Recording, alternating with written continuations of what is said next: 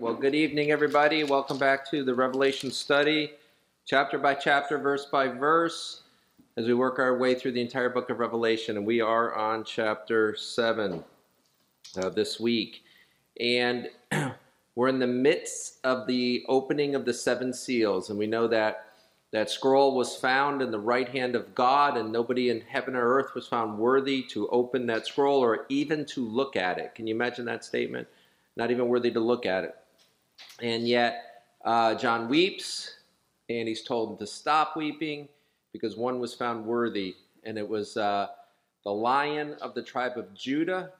And he turns to see this lion.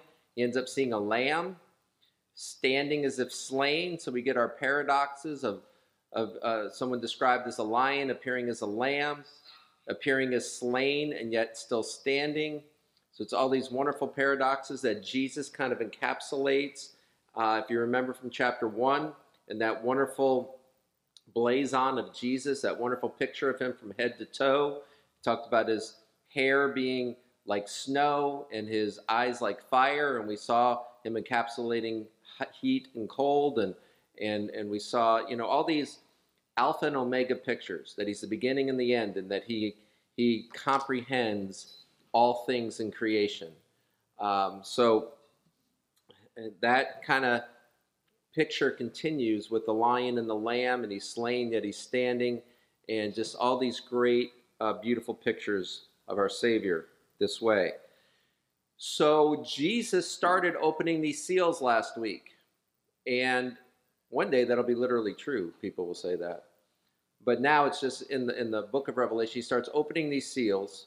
We've gotten through 6 of those seals, and we're in between the 6th and 7th seal, and there's going to be this brief pause that happens to introduce us to 2 groups.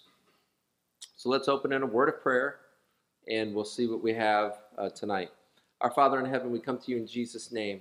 Lord, the name that's above every name, that at the name of Jesus, every knee will bow in heaven, on earth, and under the earth, and every tongue will confess that Jesus is Lord, to the glory of God. So, Lord, we humbly open your book today, and we do our very best, Lord, to seek you out and to understand you through this word. So we pray that you would bless this effort, Lord. Bless the effort so that we may know you, our God, better and better. And by knowing you better, Lord, we would very naturally love you better.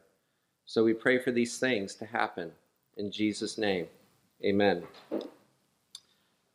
So as I said, here we have in between the 6th and 7th seal a pause. This pause is to identify 2 groups of people to us before we get to the 7th seal. Now, these people are identified as being saved after the rapture. The rapture happened at the beginning of chapter 4, and now we have this picture that we're going to see of 2 groups of people. Now, so this raises the question, how can people be saved after the rapture if the Holy Spirit is in the believer and the believer is raptured and the Holy Spirit departs the earth? We naturally see the evil that comes from that, but where would the Holy Spirit's work be in salvation of people that are left behind if the Holy Spirit's not here? Well, that answer may be because people were saved before the indwelling of the Holy Spirit that happened at Pentecost. There are certainly people saved throughout the Old Testament covenant. So they may very well be sealed after the Holy Spirit leaves as well. For example, we see Jesus working at times through the Old Testament, but not in his office as Savior or as the Messiah. We don't see that until he gets baptized by the Holy Spirit at his baptism. Now, an example I want to show you to start of this is this. So we have Jesus, although he's not incarnate in the world until his birth, and he's not baptized with the Holy Spirit until his baptism, yet we see the saving work of Jesus applied to Old Testament folks. And Paul discusses that in Romans chapter 4 if you want to get more detailed about that. But we do have appearances of Jesus throughout the Old Testament. I mentioned Melchizedek, I believe, last week, which is a wonderful picture of that. But I want to show you something that I think is pretty explicit of the work of Jesus Christ in the Old Testament. So I would turn your attention to Judges chapter 13. Judges chapter 13. Before we get into these groups of people that we're going to meet, what I want to discuss is if we believe the rapture of the church raptures all believers who have the indwelling of the Holy Spirit in them, and the awfulness of the tribulation is largely because there is no one with the Holy Spirit left behind. As I said earlier, there's no Red Cross, there's no Salvation Army, all these great Christian organizations that help out during world wars and things like that. There's none of that going to be left behind.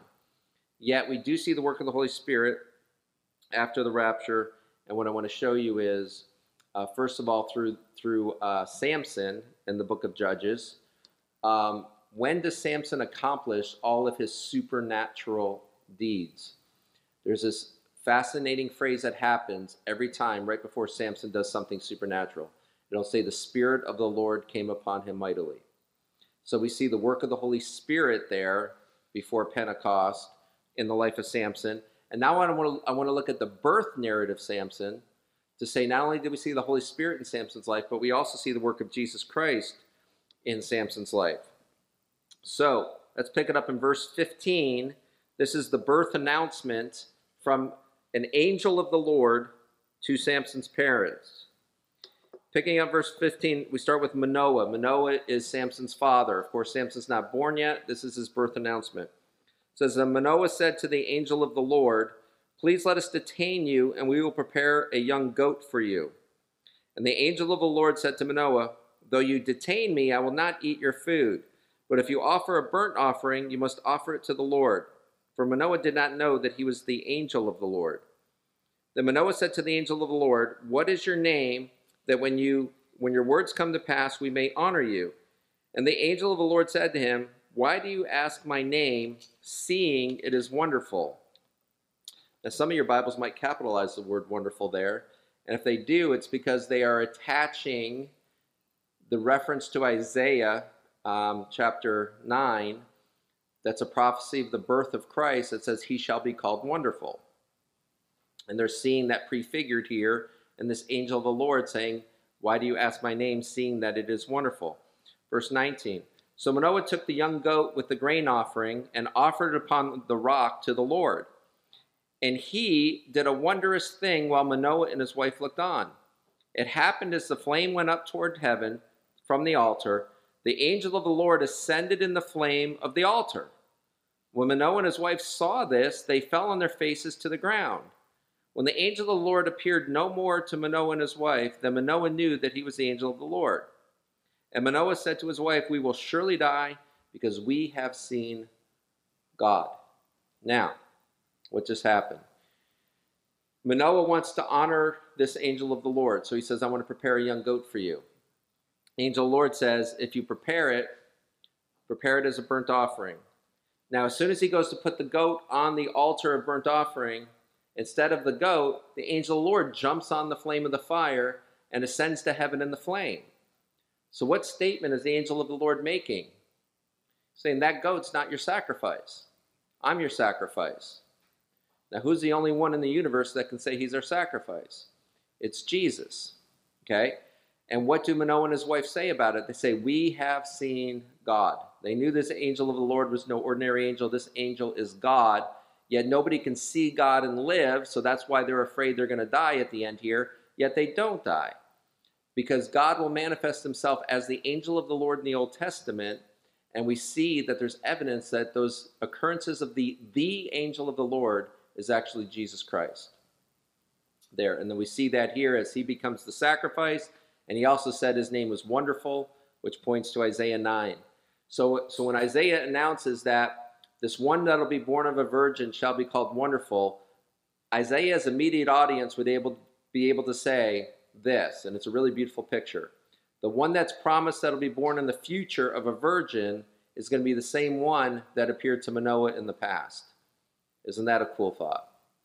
They can look at the angel of the Lord of the past and go, that's the one that will be born to us in the future, if they connect the dots. Okay, so it's a really beautiful picture there. So we see the ministry of Jesus Christ in the Old Testament there, announcing the birth of Samson. And then we see Samson's power comes in when the Holy Spirit comes upon him. So Samson's a great picture of the Trinity. He's got Father, Son, Holy Spirit working through his story there throughout. So we see the Holy Spirit present in Samson's life. We see the second person of the Trinity, Jesus Christ, present in the Old Testament as well. So how can people be saved after the rapture? Well, just like before Pentecost, when the Holy Spirit came down to indwell people, people were saved through the Holy Spirit. So when the Holy Spirit goes through the believers and leave the earth, he can still have that same ministry of salvation towards people. All right. So let's get into the text. Verse 1, chapter 7. After these things I saw 4 angels standing on the 4 corners of the earth, holding the 4 winds of the earth, that the wind should not blow on the earth, on the sea, or on any tree. So the first thing we see here is the number 4 coming up several times. Now, as you know, Bible numbers have significance. The number 4 is the number for the world. Now, some people will say, the Bible cannot be taken literally, or the Bible is not inspired because this says the 4 corners of the earth. And the earth we know to be round. How could it have corners? I just want to say that's a silly argument. Okay, certainly the Bible can be literal and figurative at the same time. You take the figurative language literally. So in other words, I think I said this earlier, we are to understand some of these texts literarily. We need to see the genre of literature that it's written in. So we have the 4 corners of the earth having 4 winds being held back by 4 angels, and the purpose of the wind is going to be to blow on the earth, the sea, and on all the trees. But it's being held back here at the present time. They're being held back. Now, this we believe to be the winds of Daniel chapter 7. So if we go with me to Daniel chapter 7.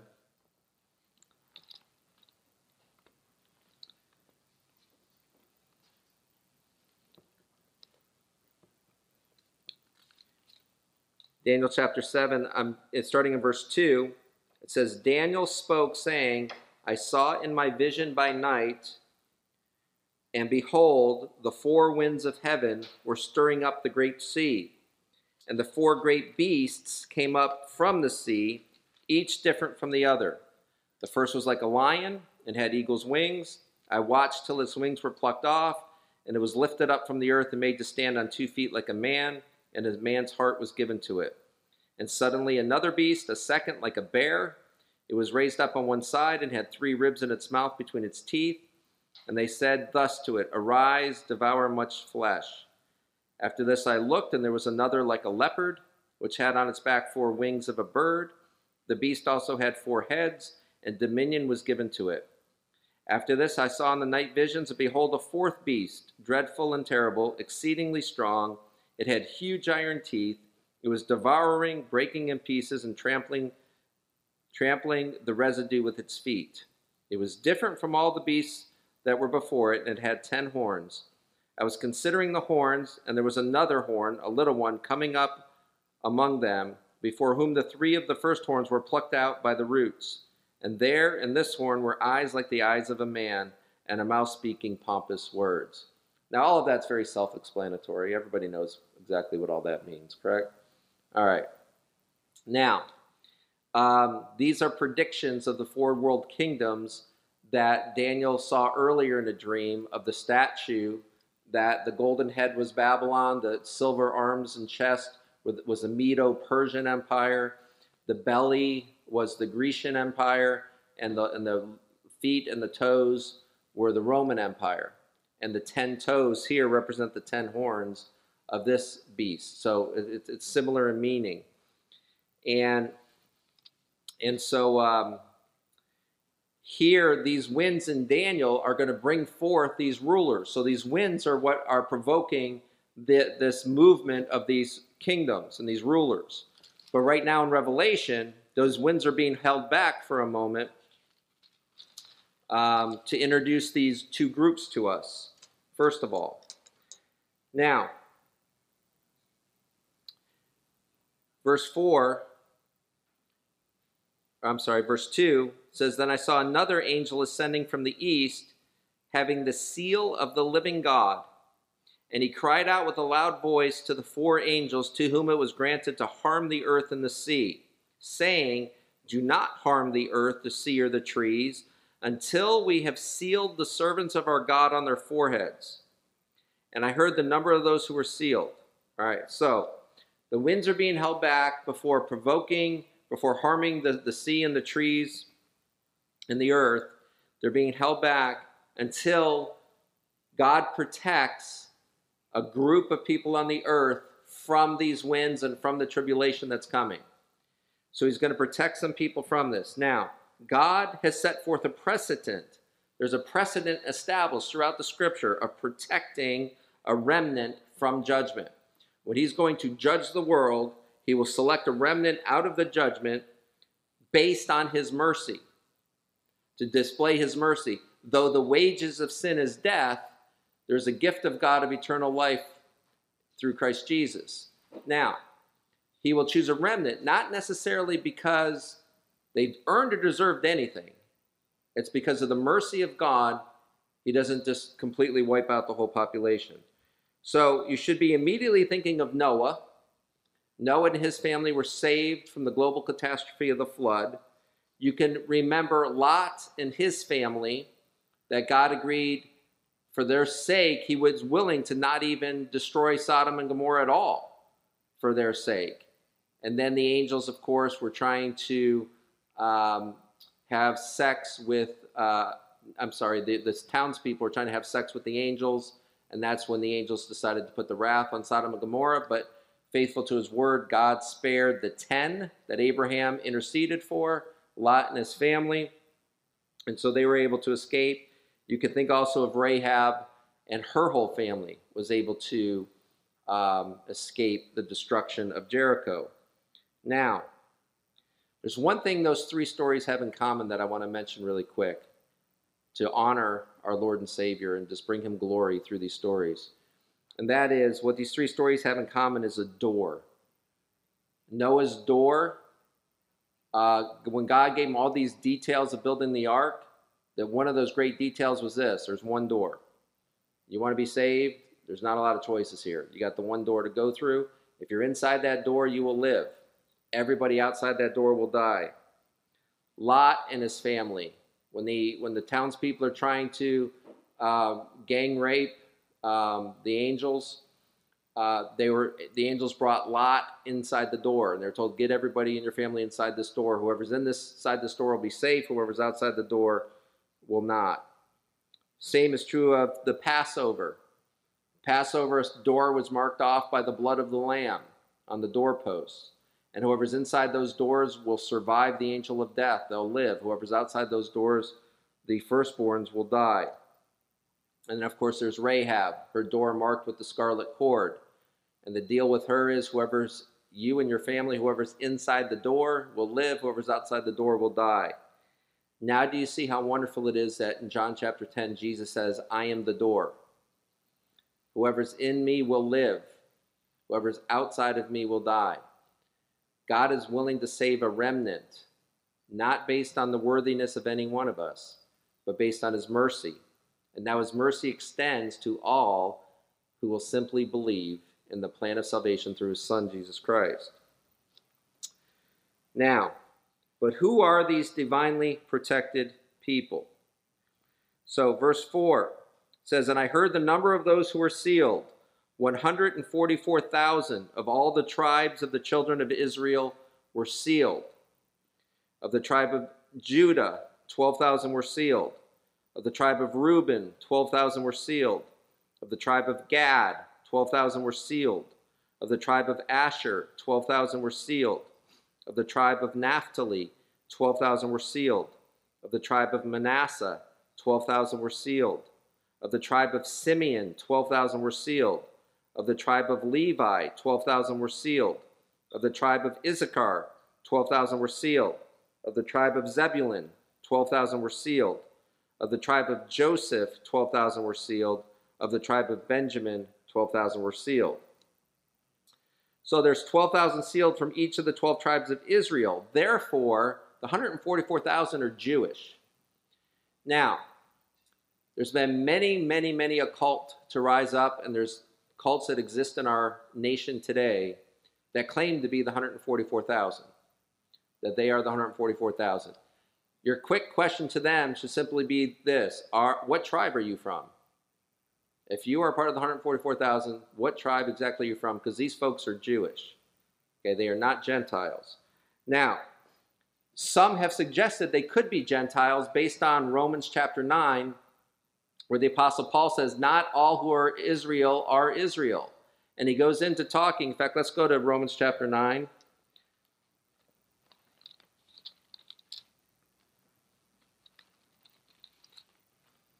So the people that claim as Gentiles that they're a part of the 144,000, this is a verse they're going to bring you to try to get you into their cult. Okay? They're going to say, Romans 9:6 says, but it's not that the word of God has taken no effect. For they are not all Israel who are of Israel, nor are they all children because they are the seed of Abraham. But, quote, in Isaac your seed shall be called. That is, those who are the children of the flesh, these are not the children of God, but the children of the promise are counted as the seed. For this is the word of promise. At this time I will come, and Sarah shall have a son. So now, what's going on here? Well, Paul's saying it is not the physical descendants of Abraham that make up Israel now. It's all who have the same faith as Abraham. And he says the proof is this. The promise to Abraham was that Sarah will have a son. And that son that was promised to her is Isaac. Ishmael came not as a fulfillment of a promise, but as a fleshly decision. Ishmael was not the fulfillment of the promise. Isaac was. So now, Paul is saying God demonstrates that it's based on a promise, not on a fleshly relationship. So if you believe the promises, you become a descendant of Abraham. Because Isaac is the promised child, and we become his descendants if we believe in the promise. So God made it spiritual descendants more than physical descendants based on the promise. Now, there could be more than 144,000 that get saved in the tribulation time. These just so happen to be the ones that are sealed for service to God. They're going to be divinely protected for service to God, and we're going to see the fruit of their service, or at least the likely fruit of their service, very shortly. So, these 144,000, those that claim they could be Gentiles based on Romans 9:6, what I would suggest to them is this. Although Paul makes a solid argument that yes, Gentiles will be considered the children of Abraham, like I am, and probably most of you are, a Gentile that's considered the child of Abraham now, that can't be applied to this passage. Why? Because this is literally listing the 12 tribes of Israel and saying 12,000 from this tribe, 12,000 from this tribe. That limits this possibility to Jewish people. So they would become the 144,000. Now, a couple points of curiosity arise from this list of the 12 tribes of Israel. First point of curiosity is this. Most of the times when we see this list of the 12 tribes, it's usually to distribute land to these 12 tribes. Now, what tribe was told you're not going to receive any land? It's the tribe of Levi.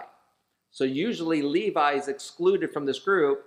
Now, why were they excluded from land inheritance? Because they were assigned the priestly role, and so therefore God is their inheritance. They're not to take land as an inheritance, and therefore you would think, okay, now there's only going to be 11 tribes that get the land, but there's still 12. Why? Because Joseph's two sons, Ephraim and Manasseh, are counted for Joseph, so that gives us 12 tribes again. So That being true, we still see this. We see the Levites mentioned in Revelation. The Levi was in part of the 144,000. So now we're again going, okay, so that should give us a full 12 tribes. If you count Joseph for Ephraim and Manasseh, and you count Levi, that's just 12 now. But we see Manasseh listed here and Joseph, but there's no Ephraim. So what is going on there? Well, quite frankly, it's pretty mysterious. But one suggestion is this.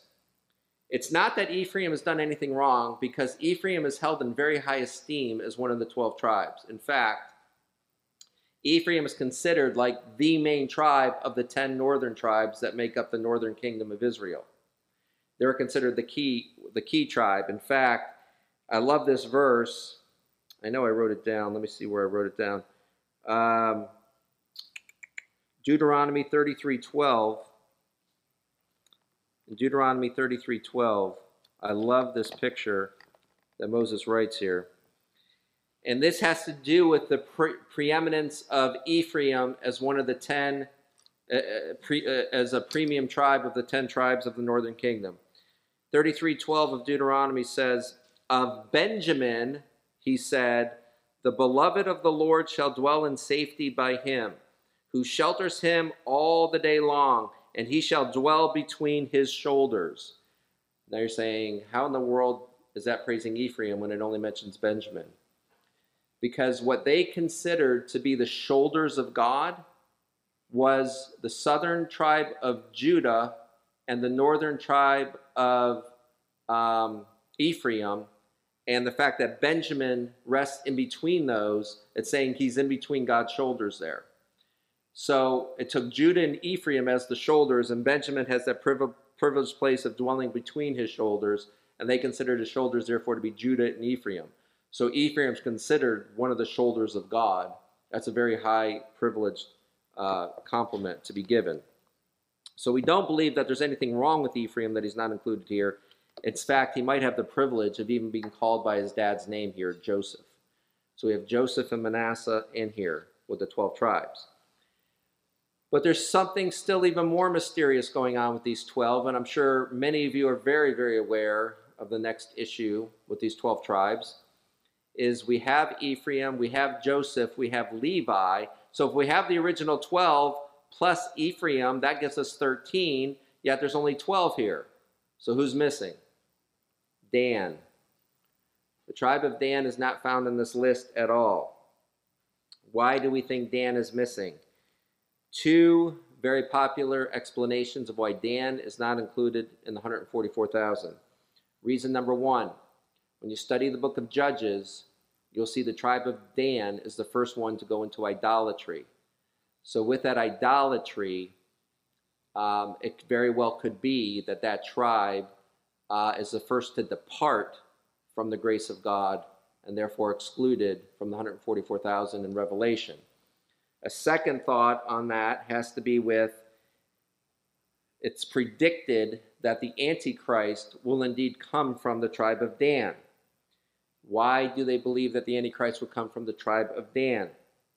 Because of Genesis chapter, I think it's 49. Yeah, chapter 49, verse 17 says this. This is in the blessings that Jacob's giving to his 12 sons before he dies. And of Dan, he said this, Dan shall be a serpent by the way, a viper by the path, that bites the horse's heels so that its rider shall fall backward. Not the kind of thing you want to tell your son to encourage him. Okay? So we believe that this is an anticipation that the Antichrist is going to come out of the tribe of Dan, and it also led Israel into idolatry in the book of Judges, and therefore it's probably, those are the two crimes of the tribe of Dan that we see, and why they're probably excluded from the 144,000. Now, this idea of striking the horse's heels. So the striking of the heel was always what the weaker enemy would do to the victorious enemy. It was always pictured as striking his heel, where the victor would be described as crushing the head. Now, where does that sound familiar to you from? It sounds familiar to you from Genesis 3:15, which is affectionately known in theological circles as the proto-evangelium.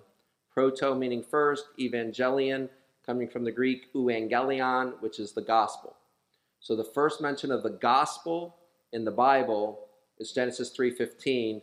Just a quick side note that you can fill the inbox with questions on for next week is this. I don't think Genesis 3:15 is the first mention of the gospel. I think Genesis 1 through 3 is the first mention of the gospel. But tune in for future Genesis classes for more details on that. Now, Genesis 3:15, in the curse on the curse on the serpent, God says, I will put enmity between you and the woman, between your seed and her seed. You will strike him in the heel, and he will crush your head. So there we see the striking of the heel of the seed of the serpent towards the seed of the woman. Now, it's the first mention of the gospel. Now, what's the fulfillment of that? Well, I think it's wonderful what Paul says in Galatians 3:16, if you want to join me there. Galatians 3:16, Paul says this, and it's one of the big pieces of the puzzle that help form the New Testament picture. Galatians 3:16 is larger than most pieces of the New Testament puzzle. It's a very important section here. Galatians 3:16 says, now to Abraham and his seed were the promises made. He did not say, and to seeds, plural, as of many, but as of one, and to your seed. So what Paul wants to point out is he said, read Genesis 3:15 again. Read the promises to Abraham. The promises were to Abraham and his seed, his singular seed, not his plural seeds. The promises to one, Paul is saying, with a capital S for seed. So who is this one seed? Who is the promise? Well, he finishes verse 16 by saying, who is Christ? So the promises of the Old Testament, Paul says, are to Christ. So why do we always say these are our promises? Because if you're in Christ, then the promises are to you. The promises are to Jesus Christ and to all who are in him. So if you're in Christ, then you're a recipient of the promises. But the promises are to Christ. They're to his seed. Now, Paul goes on to say, and I say that the law, which was 430 years after Abraham, because the law was through Moses, 430 years after Abraham, cannot annul the covenant that was confirmed before by God in Christ, that it should make the promise of no effect.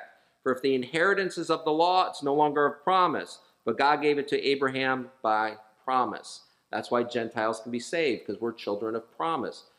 We're not the fleshly descendants of Abraham. We're the recipients of the promise that was given to Abraham and to his singular seed, capital S, seed, Jesus Christ. The other thing I wanted to say about that, if I can get it back in my mind right now, is this.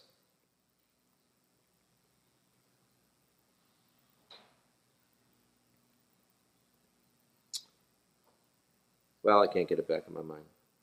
So the promises to Abraham and to his seed, capital S, that's Jesus Christ. The promises are to him. Now,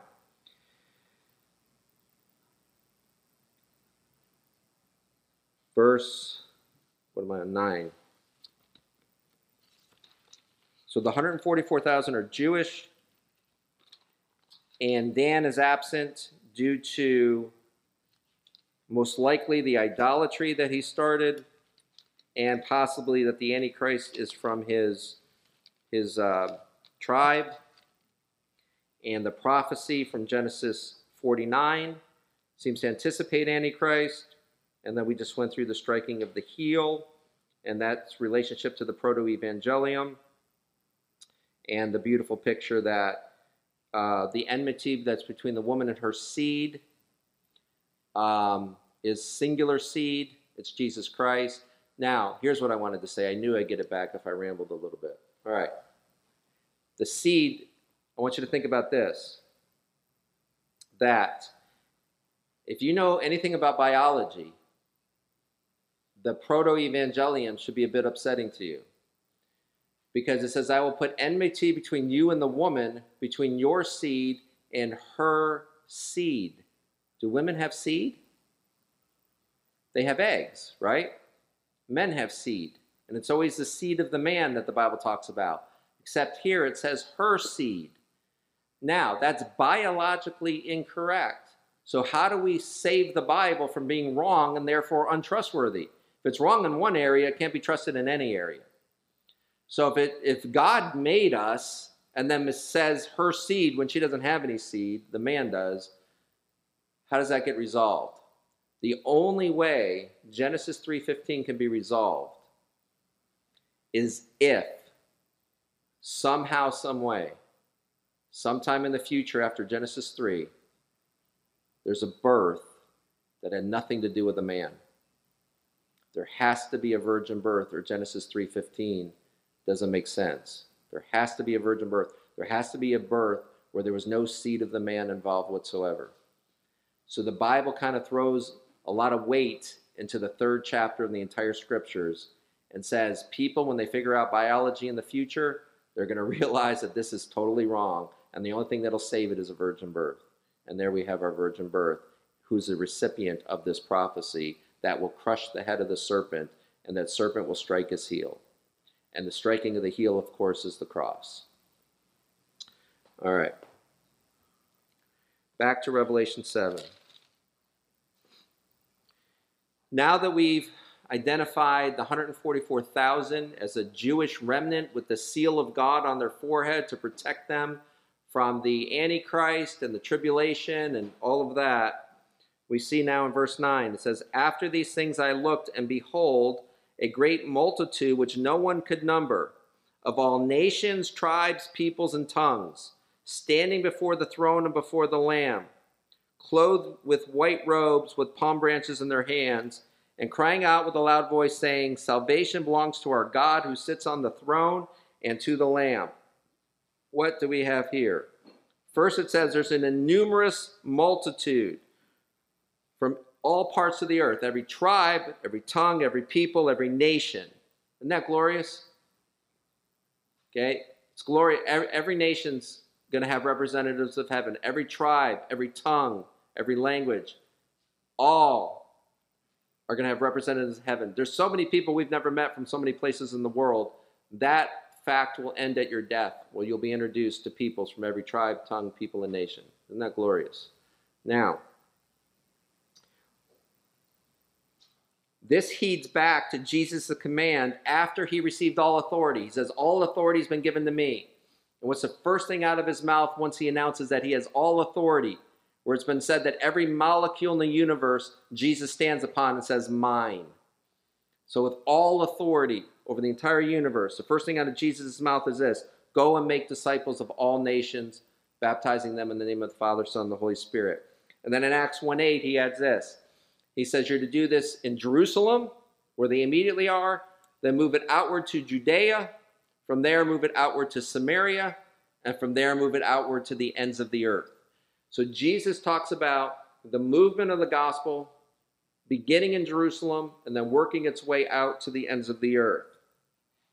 And what a beautiful picture we have of this in 3 consecutive chapters of the book of Acts, Acts 8, 9, and 10. Now I want to point out Acts 8, 9, and 10, because what did we just read?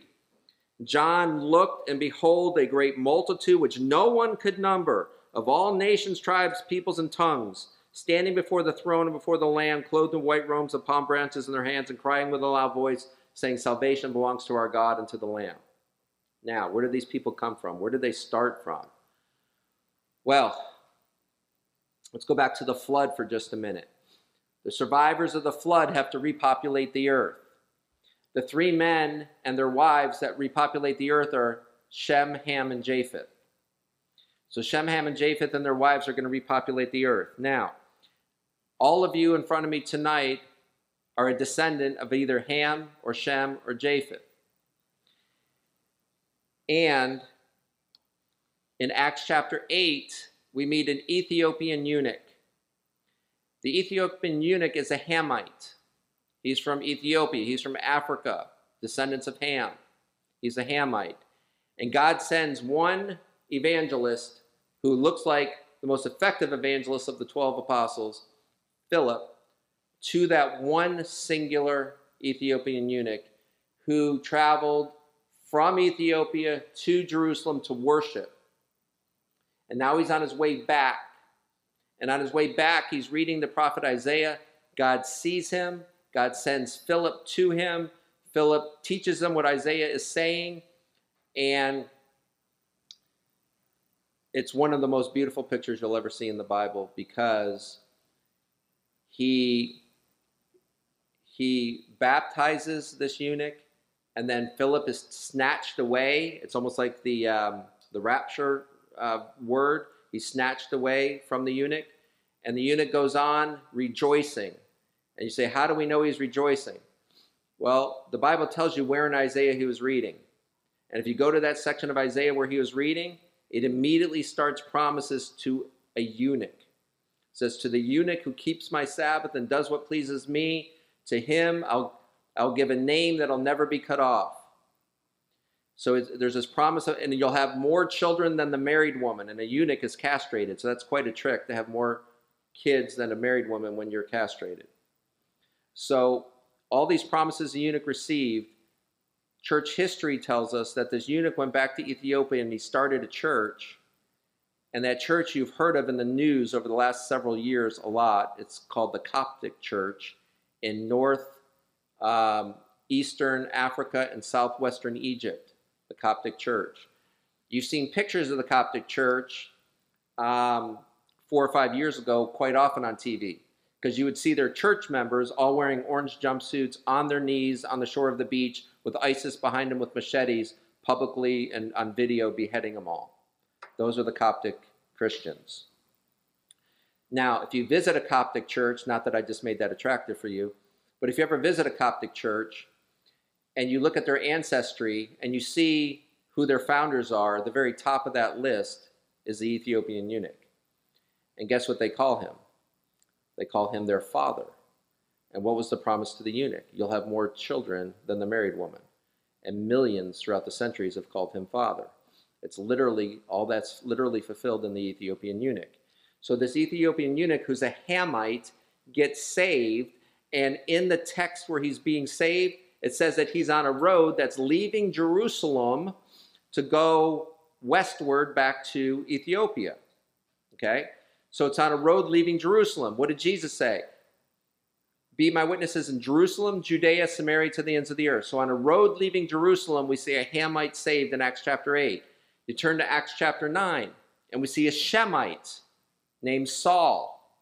He's on a road leaving Jerusalem, going to Damascus in Syria. And Saul gets saved on that road leaving Jerusalem, going to Damascus in Syria, and he becomes the Apostle Paul. He's a Shemite. So in Acts 8, a Hamite, a descendant of Ham, is saved. Acts chapter 9, a descendant of Shem is saved.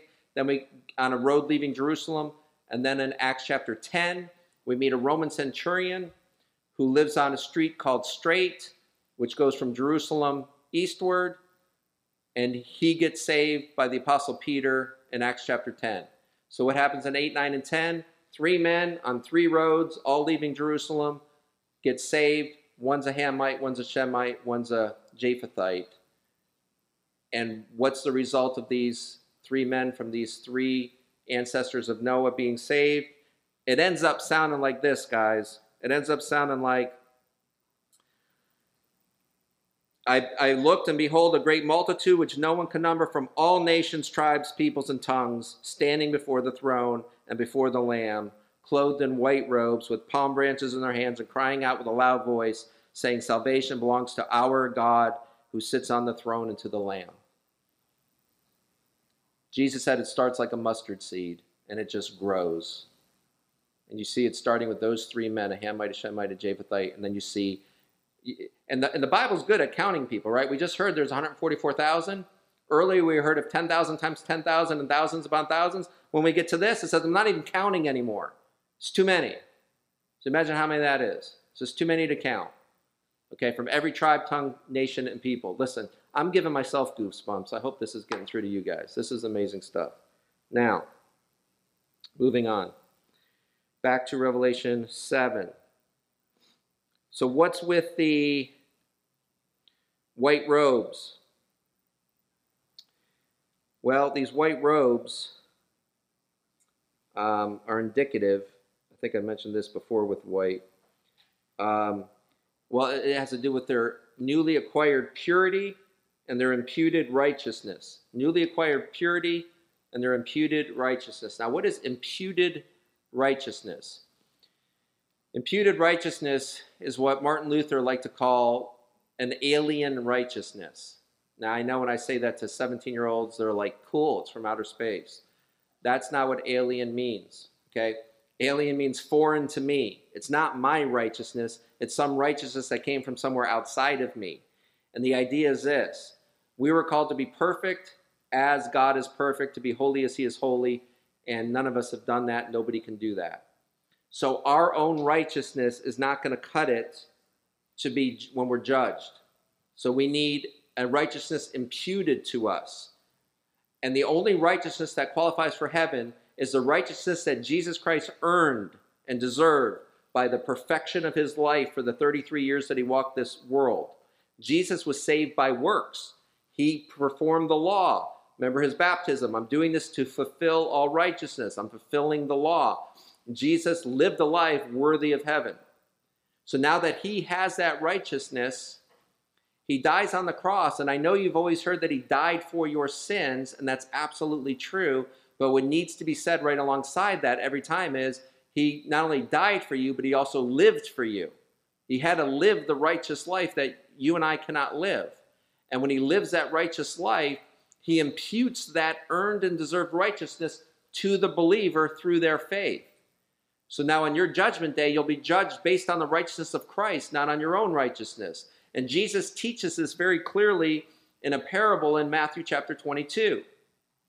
In that parable in Matthew 22, the idea of these white robes here is seen because it's the idea of a king throwing a wedding feast for his son. So he invites all the people of the kingdom to the wedding feast, but they all make excuses of why they can't make it. So those would be the Jews. They're the people of the kingdom. So then the king gets mad and says, go to the alleyways where the tax collectors and sinners are. And then after you invite all of them, go outside of the kingdom onto the roads and highways. Get out of the kingdom and invite them. Those are the Gentiles.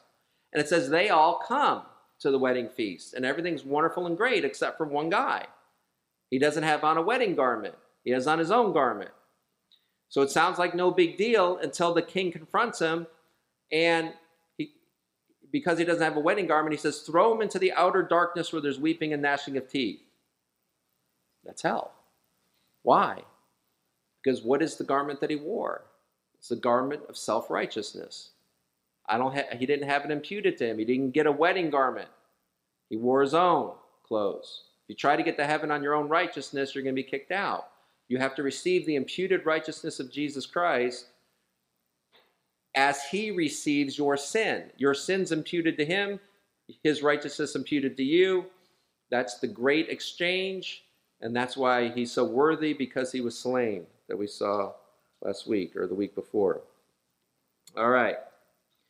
So, the white robes is the newly acquired purity and the imputed righteousness. The palm branches in their hand indicate they're triumphant. When their victorious armies would come back, they would wave palm branches towards them. So when Jesus rides into Jerusalem, it's palm branches. They see him as a victorious king. In heaven, that's what the ones dressed in white, that are too many to count, are doing. And what are they singing? What are they crying out? They're giving credit where credit is due. How did they get to heaven? How are they dressed in white? It's because salvation belongs to our God who sits on the throne and to the Lamb who was slain. So they're singing this wonderful song and identifying where their purity and their righteousness comes from. All right.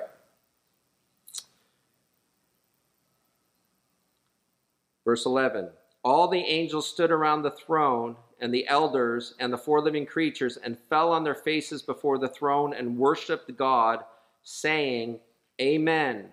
Blessing and glory and wisdom, thanksgiving and honor and power and might be to our God forever and ever. Amen. Two observations about these two verses that I want to share with you. Observation 1. This song begins and ends with the word Amen, correct? And we're very used to seeing the word amen at the end of prayers and doxologies and things like that. Amen means let it be so, or verily or truly, it means. So when we pray, we're saying let this be so by saying amen. Yet when Jesus teaches, he often begins his teaching by saying amen. He'll say, verily, verily, I say unto you, or truly, truly, I say unto you. That's the Greek word amen. He's saying, amen, amen, I say to you. Now, why is he doing that? Because the crowds would marvel and say, he does not teach like the others. He teaches as one who has authority. So where are they hearing the authority in Christ? Well, part of the reason that they hear authority is because he begins his teachings with the word amen. We have to finish by saying, let it be so. But when Jesus starts with an amen, he's saying, this is so. What I'm about to say is so. And he could say that because in John 14:6, he says, I am the truth. So everything that he says is true, and that gives him the right and the authority to begin his teachings with amen. This is indeed so. It's the Old Testament equivalent in the Hebrew of the prophet's declaration, thus saith the Lord. When he says, thus saith the Lord, then they'll tell you what the Lord said. So Jesus says, amen, amen, I say to you, and the Old Testament prophets, thus saith the Lord, is kind of like saying this. What I'm about to tell you, don't argue with it. This is done deal. This is as authoritative as it gets. This is from the mouth of God. Jesus claims that authority, and they recognize that when they listen to him. All right. So,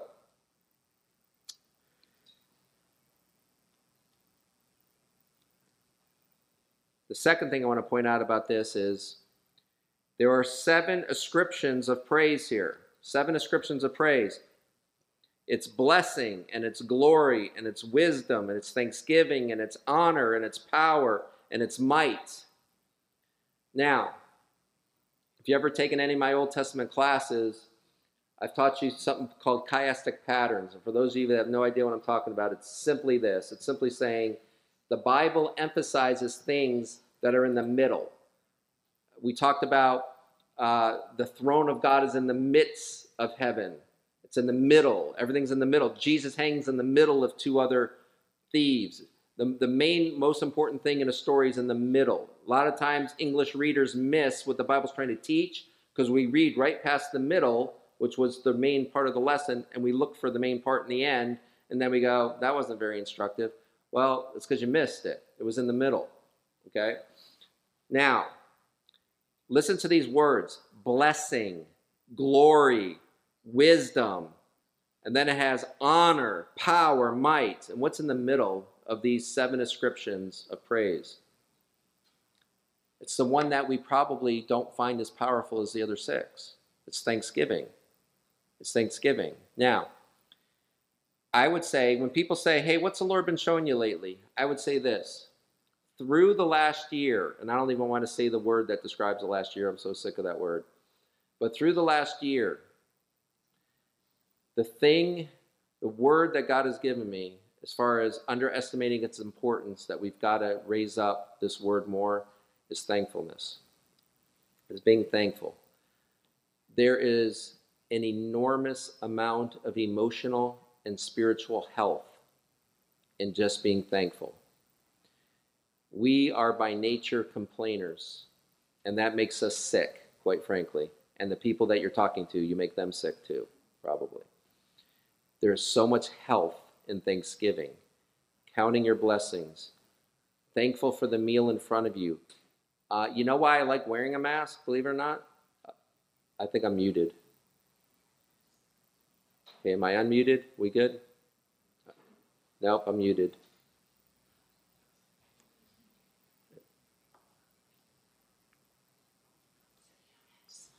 All right, we good? We back? All right. Okay, so that was the most important thing I'm going to say tonight. All right, let's move on.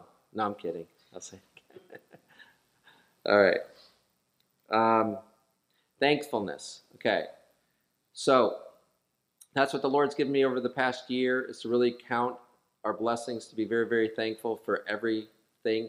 Here's why I like, the one reason why I like wearing a mask. Because when I take it off, I become very thankful for fresh air, for the ability to breathe and things like that.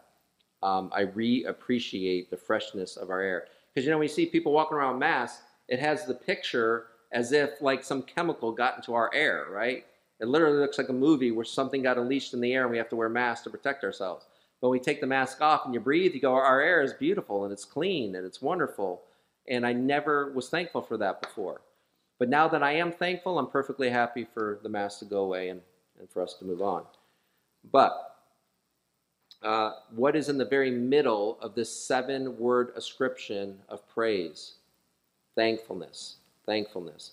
I highly encourage all of you to seriously consider the thankfulness of your heart towards every little thing and every person in your life as well. Now, verse 13. Then one of the elders said to me, "Who are these arrayed in white robes, and where did they come from?" And I said to him, "Sir, you know." So he said to me, "These are the ones who come out of the great tribulation." Now, literally in Greek, it's they came out of the tribulation, comma, the great one. Okay? They came out of the tribulation, the great one. And washed their robes and made them white. Now, my wife's sitting right over here. She's very interested in getting things white, bleaching things, getting stains out and making them white. And you say, well, what is the best thing for making them white? Well, we're going to learn right here. They're made white in the blood. They're made white in the blood of the Lamb. This is one of those paradoxes, right? How can blood make something white? Well, blood, meaning purity and righteousness, how are you ever going to obtain that? Your sin has got to be paid for, and so there he is bleeding for your sins. And you are being made white and pure through that spilt blood of the Lamb. This brings us back to when he was found worthy to open the scrolls. And the reason he was ascribed worthiness to open the scrolls, because he was slain. It was his bloodshed. It's from the blood of the Lamb. So I gave you some verses. Listen. Leviticus 17:14. For the life of every creature is in its blood. Acts 20:28. Shepherd the church of God which he purchased with his own blood. Romans 3:25. Jesus Christ, whom God sent forth as a propitiation by his blood. Romans 5:9. Having now been justified by his blood, we shall be saved from the wrath through him. Ephesians 1:7. In him we have redemption through his blood. Colossians 1:20. Having made peace through the blood of his cross. Hebrews 9:22. Without the shedding of blood, there is no forgiveness of sins. Revelation 1:5. To him who loved us and washed us from our sins in his own blood. And Revelation 19:13. He was clothed in a robe dipped in blood. Okay? Now, if your life was described so much by your blood, you probably went to a violent death, correct? And when people go to a violent death, we usually say, what a tragedy, a life ended in vain. It couldn't be less true of Jesus Christ. What a glorious shedding of blood, because he's the Son of God, and his blood is eternal, has eternal effectiveness. If Isaiah 52 says he will sprinkle many nations, and it's talking about his blood. We live in the United States of America, and we've been sprinkled on this side of the planet 2,000 years later with his blood. His blood is the central item of all of world history. It's the blood of Jesus Christ. The blood is to tell us the seriousness of our sin and the depth of his love. How deeply must he love that he's willing for his son to bleed? We should not ever separate the two. Now, lest you think I read incredibly scholarly books and come up with amazing quotes from amazing people of the past, lest you think that, I'm now going to quote Meatloaf for you about this. Meatloaf said this: I would do anything for love, but I won't do that. That is something Jesus Christ refused to say. He said, I would do anything for love, including that. Okay? Never fail to be amazed that if God ever said, I never want you to doubt my love again, ask anything of me. Make it as high as heaven or low as Sheol. Ask anything so that you'll never doubt my love. If you had the nastiness in your heart to look God in the eye and say, if you love me so much, then kill your beloved son, he would say, done. That's what we're talking about. Verse 15. Therefore they are before the throne of God and serve him day and night in his temple. And he who sits on the throne will dwell among them. So what is the reward for those who serve him day and night in his temple? What is those reward for those who serve them so much that they were martyred for him? Their reward is more service. The reward for earthly service is more heavenly service.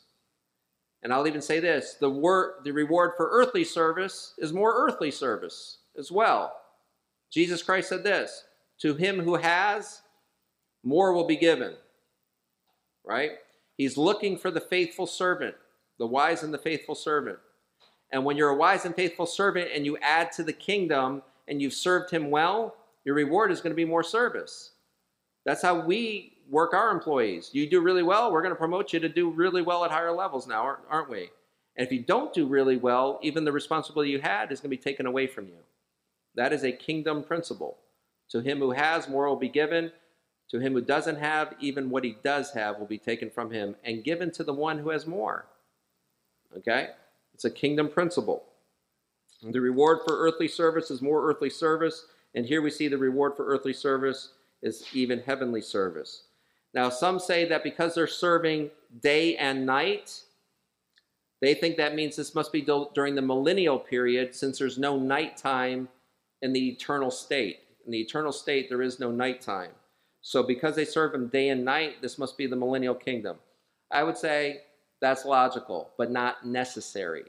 Because the serving day and night, we also see as a metaphor for the continuous, perpetual nature of the service. How do you tell people who only experience day and night about perpetual service? You say they're serving day and night. So it could be a metaphor. It could be literal. We'll leave that to your own heart to decide that.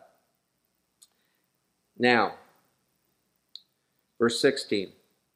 They shall neither hunger any more nor thirst any more. The sun shall not strike them, nor any heat. For the Lamb who's in the midst of the throne, see that phrase in the midst, in the middle. It's the most important part.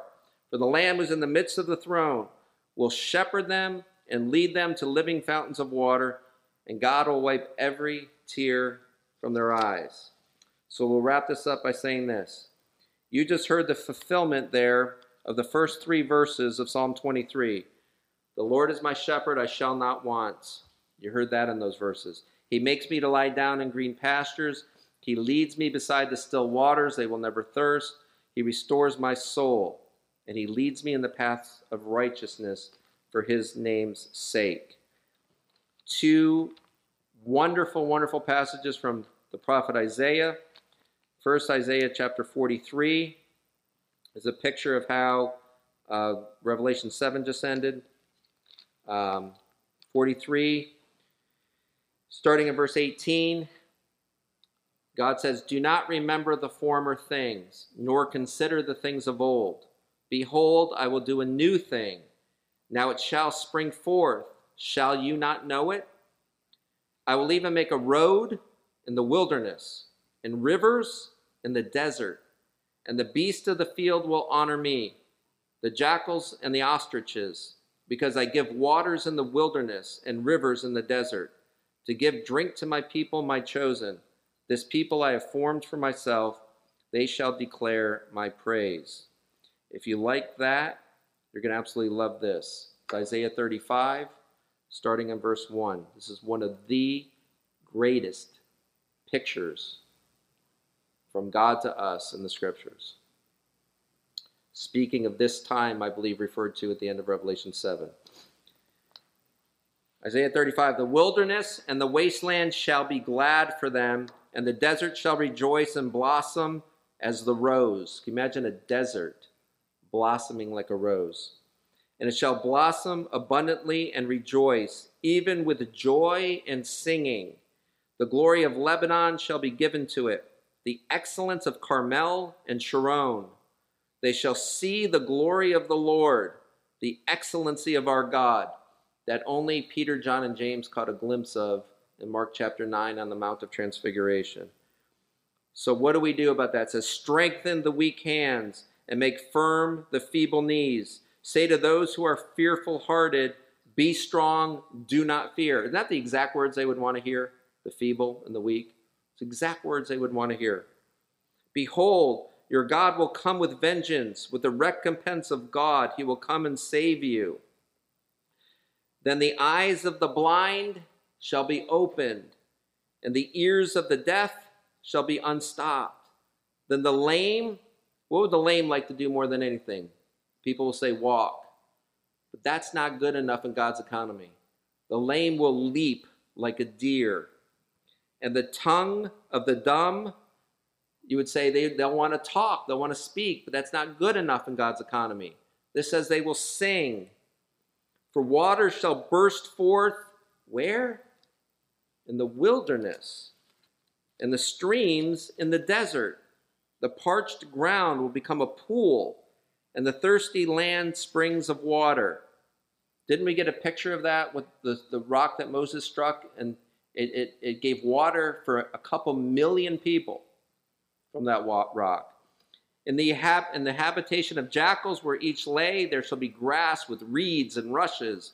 A highway shall be there, and a road, and it shall be called the highway of holiness.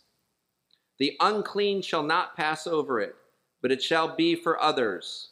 This is what's there. What are we going to see there? A highway will be there, and a road, and it shall be called the highway of holiness. The unclean shall not pass over it, but it shall be for others. Whoever walks the road, although a fool, shall not go astray. That's what's there. Now, what's not there? No lion shall be there, nor shall any ravenous beast go upon it. It shall not be found there. But the redeemed shall walk there. And the ransomed of the Lord shall return and come to Zion with singing, with everlasting joy on their heads. They shall obtain joy and gladness, and sorrow and sighing shall flee away. This reminds me of a great song by Mercy Me. It's called In You. And in that song is this picture. It says, in you, we're the hungry. What do we try to do to the hungry? We try to feed them, right? Not good enough with God. The hungry will feast at the table. The hungry will feast at the table. The blind will be frozen by colors that they see. The lame will dance. And what do we call the lame? Disabled, right? They're disabled. This says the lame will dance, for they are able. And the weary find rest. Okay? We get so used to our imperfections, it becomes very hard to imagine perfections. But the perfections are what are purchased for you on the cross. And these perfections await those who believe. So with that, although we are participating in the sin that deserves God's wrath, he has saved us by his blood. Therefore, he is worthy. For God so loved the world, the blanks are yours, that he gave his only beloved Son, that whosoever what? Just believes in him, shall not perish, but have everlasting life. Amen. It's the simplest verse in the Bible, in my opinion, is this one. The wages of your sin is death, but the gift of God is eternal life in Christ Jesus. So what are you doing, and why are you doing it? Christ Jesus shed his blood for the forgiveness of our sins. So Paul will say, because when you sin, grace abounds. Does that mean you should go on sinning? He says, certainly not. Because you who died to sin should no longer walk in it. There's a dignity and an integrity that comes with being a believer. And sin has no part in that picture whatsoever. Yes, we'll slip up into sin, and thank God for forgiveness of sin through confession. But we have been made a new creation, right? A new creation in Christ Jesus through his shed blood. Amen? All right. I heard there's some questions coming tonight, so let's go ahead and pray, and we'll start the question time. Our Father, in Jesus' name, we thank you for your word. We thank you for the Lamb. Lord, we thank you that you find us lovable enough to have bloodshed on our behalf. So, Lord, we present our lives to you, Lord, for your will to be done in them, that when our story is finished being told, it'll be a story of you through and through, is our prayer in Jesus' name. Amen. Pastor Bill, question number one.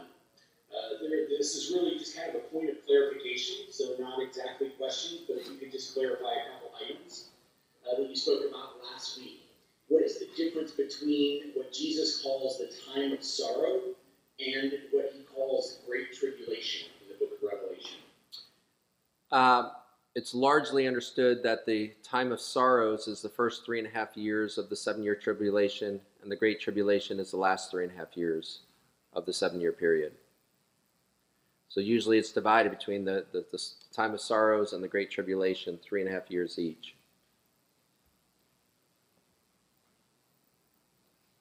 Great, thank you, Pastor Bill. The second question simply reads that you last week mentioned the Olivet Discourse. Can you elaborate a little bit on what that is and the proper spelling for it? Yeah, it's the Olivet Discourse. It's a discourse that he gave on the Mount of Olives. And it's Matthew 24. It's answering the apostles' questions on the Mount of Olives about the end times. You know, when will these things take place? What will be the sign of your coming and of the end of the age? And Jesus' answer of that through all of Matthew 24, because it was on the Mount of Olives and because it's a discourse, it's called the Olivet Discourse. Thank you, Pastor Bill. We have another few questions here. Let's go with a question that reads, I have a question about the prophetic timeline here. In Matthew 24, Jesus refers to the birth pains, the beginning of sorrows, as before the tribulation. In verse 9 of Revelation, he says, then they will deliver you up to tribulation. But Pastor Bill, last week, he mentioned that these events fall during the first 3.5 years of tribulation. Is that correct?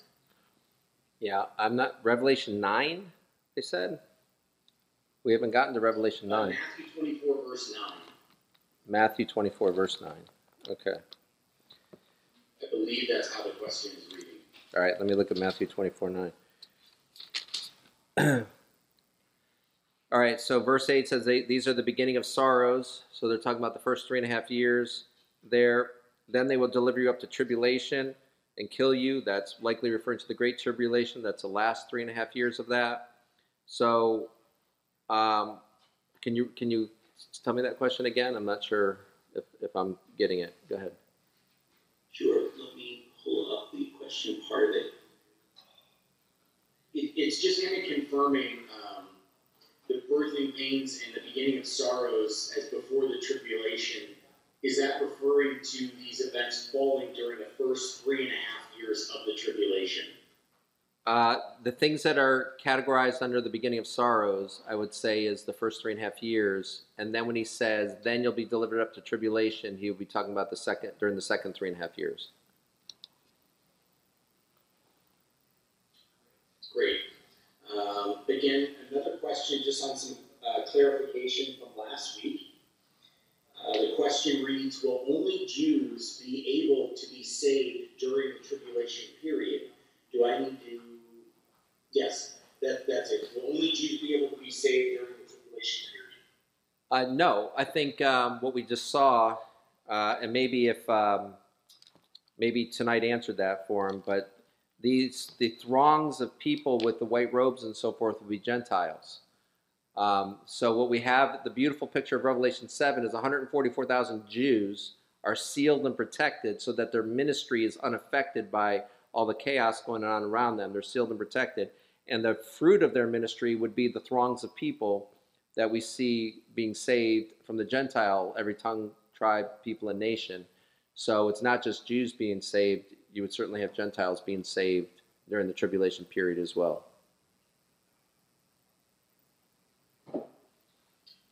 Thank you, Pastor Bill. We have another question here that basically in summary says you were discussing 3 different wild beast views from last week. And the question simply reads, which one do you personally believe? Is there anything that would lean towards one view or another?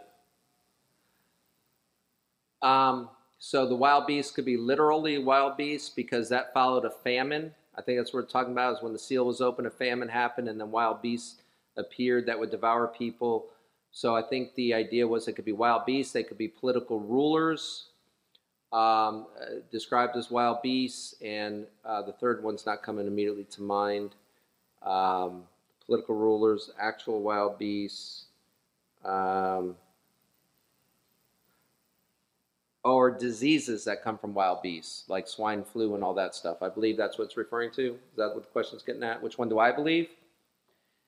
Yes. Okay, so the rule of thumb for me interpreting confusing passages is this. The very first thing I do is I take it at its most literal and easiest meaning unless there's something in the context that says that I shouldn't. So therefore, I would say they're literal wild beasts, especially because to me it makes sense that during famine, a lot of their food supply would be gone, so therefore they would probably turn on mankind as food. So that's the simplest understanding of wild beasts, is that they're actual wild beasts. And I don't know of a reason to go away from the simple understanding of that, to say political rulers or anything else. I'm sure some would argue, just what I read from Daniel, that political rulers are described as a bear, a leopard, and all of these other animals and so forth. So I would not argue anybody that believed that. I think saying the diseases that come from them is probably less supported throughout the Old Testament and so forth. So I'm more comfortable dismissing that one than I am of actually choosing one of the other two. But because the simplest and most literal reading of it would be animals after the famine turning on mankind, that would be what I would go with if I had to go with one of those. And I didn't have to go with one of those till the question was asked, by the way. But now that I do, that's the one I would pick. Thank you, Pastor Bill. This next person submitted 3 questions kind of at once, so I'm just going to take them one at a time. The first question reads, is your thought that the rapture happens after the letters to the churches? Yes. Yeah. As soon as they're done, Revelation 4, right after the letters in chapters 2 and 3, yes, I would say yeah.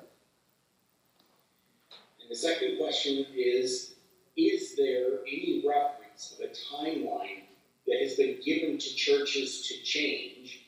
And following that is the question, if churches do not change, are they still raptured, or are they left to go through the tribulation?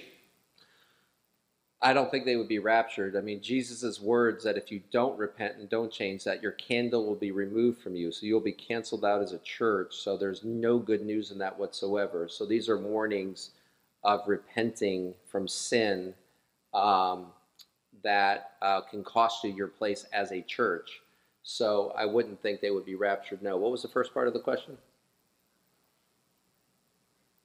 Is there any reference of a timeline that has been given to the churches to change? There's the certain insinuation that it should be immediate. I mean, slow obedience is no obedience. But it's not like I'm going to give you a week or a year or whatever to change. There's nothing like that given. But to receive those words from Jesus and not do it immediately, I don't think there's much hope for slow obedience there. I mean, can you possibly imagine this messenger delivering this straight from the mouth of Jesus and them saying, I'll do it later? That doesn't seem like a saved person would do that, or a repentant heart would do that. So there is no specific timeline laid out for how long do you have, because if there were, that would be an indication of when Jesus is coming back, which he says we're not going to know that. It's going to be very much a surprise. So there's no timeline given, but certainly all context of Scripture would say the expectation is for immediate obedience to those things. Thank you, Pastor Bill. This is a super quick question from tonight's teaching, actually. Somebody was just asking, the Ethiopian eunuch that you were mentioning, what was the name of his church that he founded again, and could you spell it, please? It's called the Coptic Church, which is not like a building called the Coptic Church. It's a whole collection of churches. It's the whole area of churches, the Coptic region, the Coptic Church. C-O-P-T-I-C. C-O-P-T-I-C, Coptic. Perfect. We've got two other questions that are left from last week. Could you simply clarify the difference between New Jerusalem and heaven? New Jerusalem and heaven. Largely no difference at all, but I tend to think from some things Jesus said that the New Jerusalem, I personally call it downtown heaven.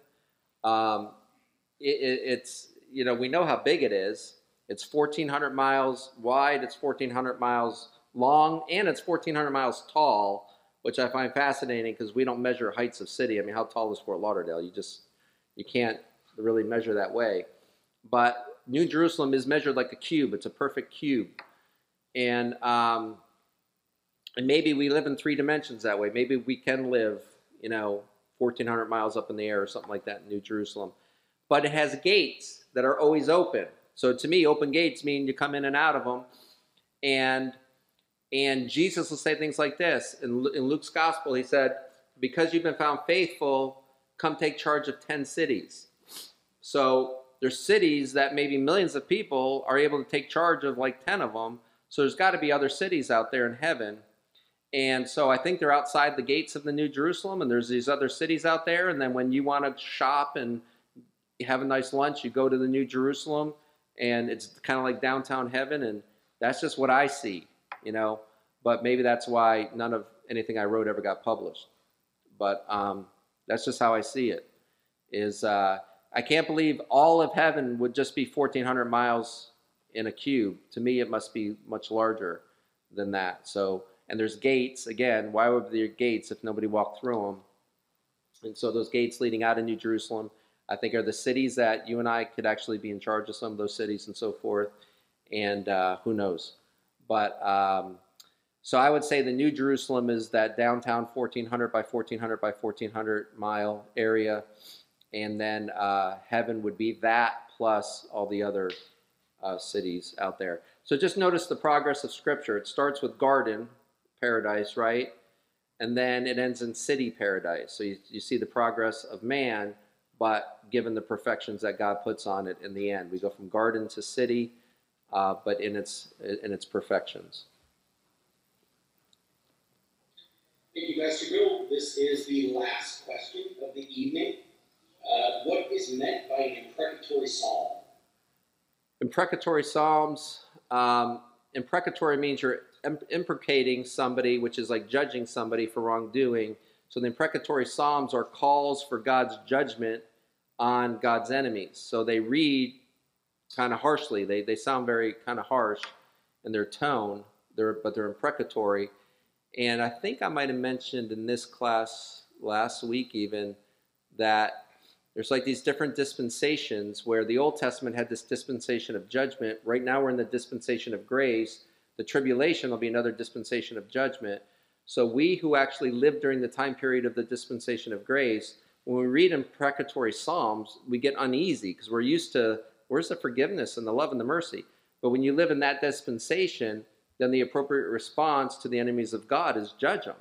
And you see that in James and John, who don't know that Jesus is ushering this new dispensation of grace. And when the Samaritans upset them, they say, can we call down fire from heaven and fry them all? And they're just acting out of that dispensation of judgment. And we did talk about it in class last week, because I think I brought you to Psalm 23:6.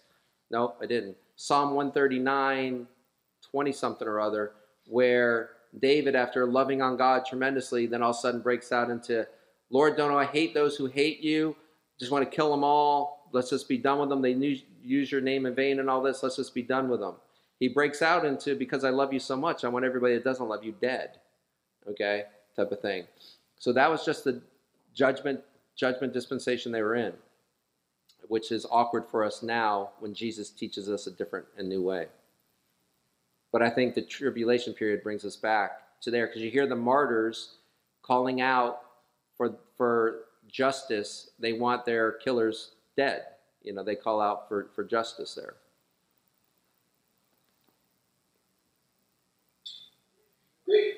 Pastor Bill. That is all of the questions for this evening. Thank you guys so much for joining us. Bye, everybody.